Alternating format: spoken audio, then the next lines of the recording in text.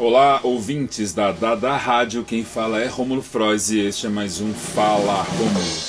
No programa anterior, em homenagem aos 78 anos de Caetano Veloso, eu toquei e comentei sobre algumas canções de sua intitulada Trilogia C, onde eu identificava uma novidade em sua obra que vinha do contato travado por ele com uma geração de artistas surgida neste século.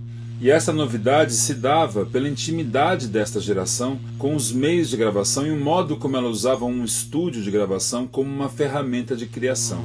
Nessa edição, eu separei o trabalho de 3 artistas muito importantes para essa geração e que, a partir de suas relações pessoais com seus instrumentos musicais e os diálogos travados por eles, com a história desses instrumentos na música brasileira, resultaram em 3 experiências onde o estúdio de gravação e esse pensamento sonoro produziram trabalhos que, para além de sua alta realização artística, na minha opinião, trouxeram também uma novidade e um novo vocabulário à canção brasileira.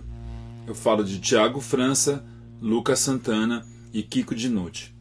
Comecemos por Thiago França e seu Cadê Vocês, lançado neste ano de 2020, ainda no início de nossa malfadada quarentena. Cadê Vocês é um disco de saxofone solo, o que por si só já é inusual. Numa pesquisa rápida, sobretudo em música popular, são raros os discos de saxofone solo na discografia mundial, e ainda mais na discografia brasileira.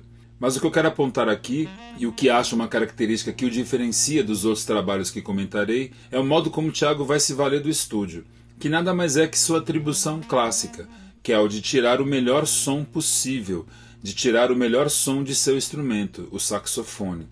Mas diferente do pensamento hegemônico, sobretudo dentro da indústria fonográfica, o melhor som do instrumento inclui gravar também, entre muitas aspas, os seus defeitos. Então, aqui, tirar o som mais fiel ao som de um saxofone na vida real inclui a pressão dos dedos nas chaves do instrumento, o que acaba criando uma base percussiva para as melodias de Thiago. Inclui também captar o ar que escapa das notas dessa melodia, o que numa gravação normal é disfarçado, diminuído pela posição dos microfones na hora da gravação e ainda mais depois na mixagem. Aqui, ao contrário, os microfones são posicionados para exagerar a presença desse ar. Quase que ouvimos a saliva que salta da boca de Thiago. Esse ar, agora também protagonista, através de sua emissão um tanto exagerada, quase mastigada, parece criar uma espécie de vocabulário próprio, que bem poderia ser a letra dos temas instrumentais compostos por Thiago. Se Thiago usou o estúdio de gravação para revelar o som de seu sax em sua inteireza, sem camuflar nada, Kiko Dinucci vai se valer dos métodos de gravação e de seus equipamentos para uma investigação sonora em busca de um novo som para o violão brasileiro, instrumento central de nossa música popular. A sonoridade de Rastilho, seu disco lançado no início deste ano, foi toda forjada dentro do estúdio, ao lado de Bruno Buarque e André Magalhães, os coprodutores do disco junto de Kiko Dinucci. E o partido tomado por eles para a experimentação foram velhos e antigos recursos de gravação, mas é claro a serviço de um pensamento sonoro contemporâneo. O disco foi todo produzido em formato analógico, gravado, mixado e masterizado em fita, e se vale de suas características deste formato, mas vai fundo na busca por novos e diferentes timbres, por exemplo, na captação dos microfones. Então um dos microfones é usado para essa captação colocado dentro de um tambor, para se extrair o som grave desse tambor. Um outro microfone foi colocado na escada que dá acesso à sala de gravação e que, por causa do seu pé direito alto, imprime um reverb natural de bastante alcance. Também, ao modo de Thiago, todo som produzido pelo violão vale. Então se ouve o arranhado das cordas, as trastejadas de Kiko, suas mãos esbarrando no corpo do instrumento, a palhetada, a unha, tudo contribuindo para o arranjo da música. Dito pelo próprio Kiko no texto de apresentação do disco, o instrumento sobrepõe tudo, todas as vozes, todas as letras. Quem canta é a madeira.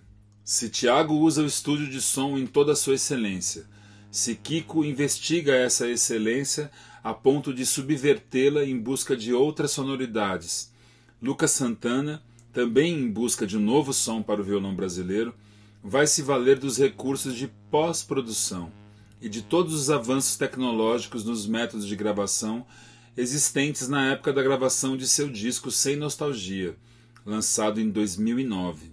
Em entrevistas dadas por Lucas à época de seu lançamento, ele dizia que o Sem Nostalgia nasceu de um desejo pessoal de querer contribuir para o avanço da linguagem de voz e violão, tão cara à canção brasileira. Disse ele em uma entrevista que o estalo de fazer esse disco se deu quando ele, ouvindo um disco de João Gilberto, percebeu que ao mexer na equalização, puxando os graves do aparelho, o baixo do violão de João Gilberto mudava muito.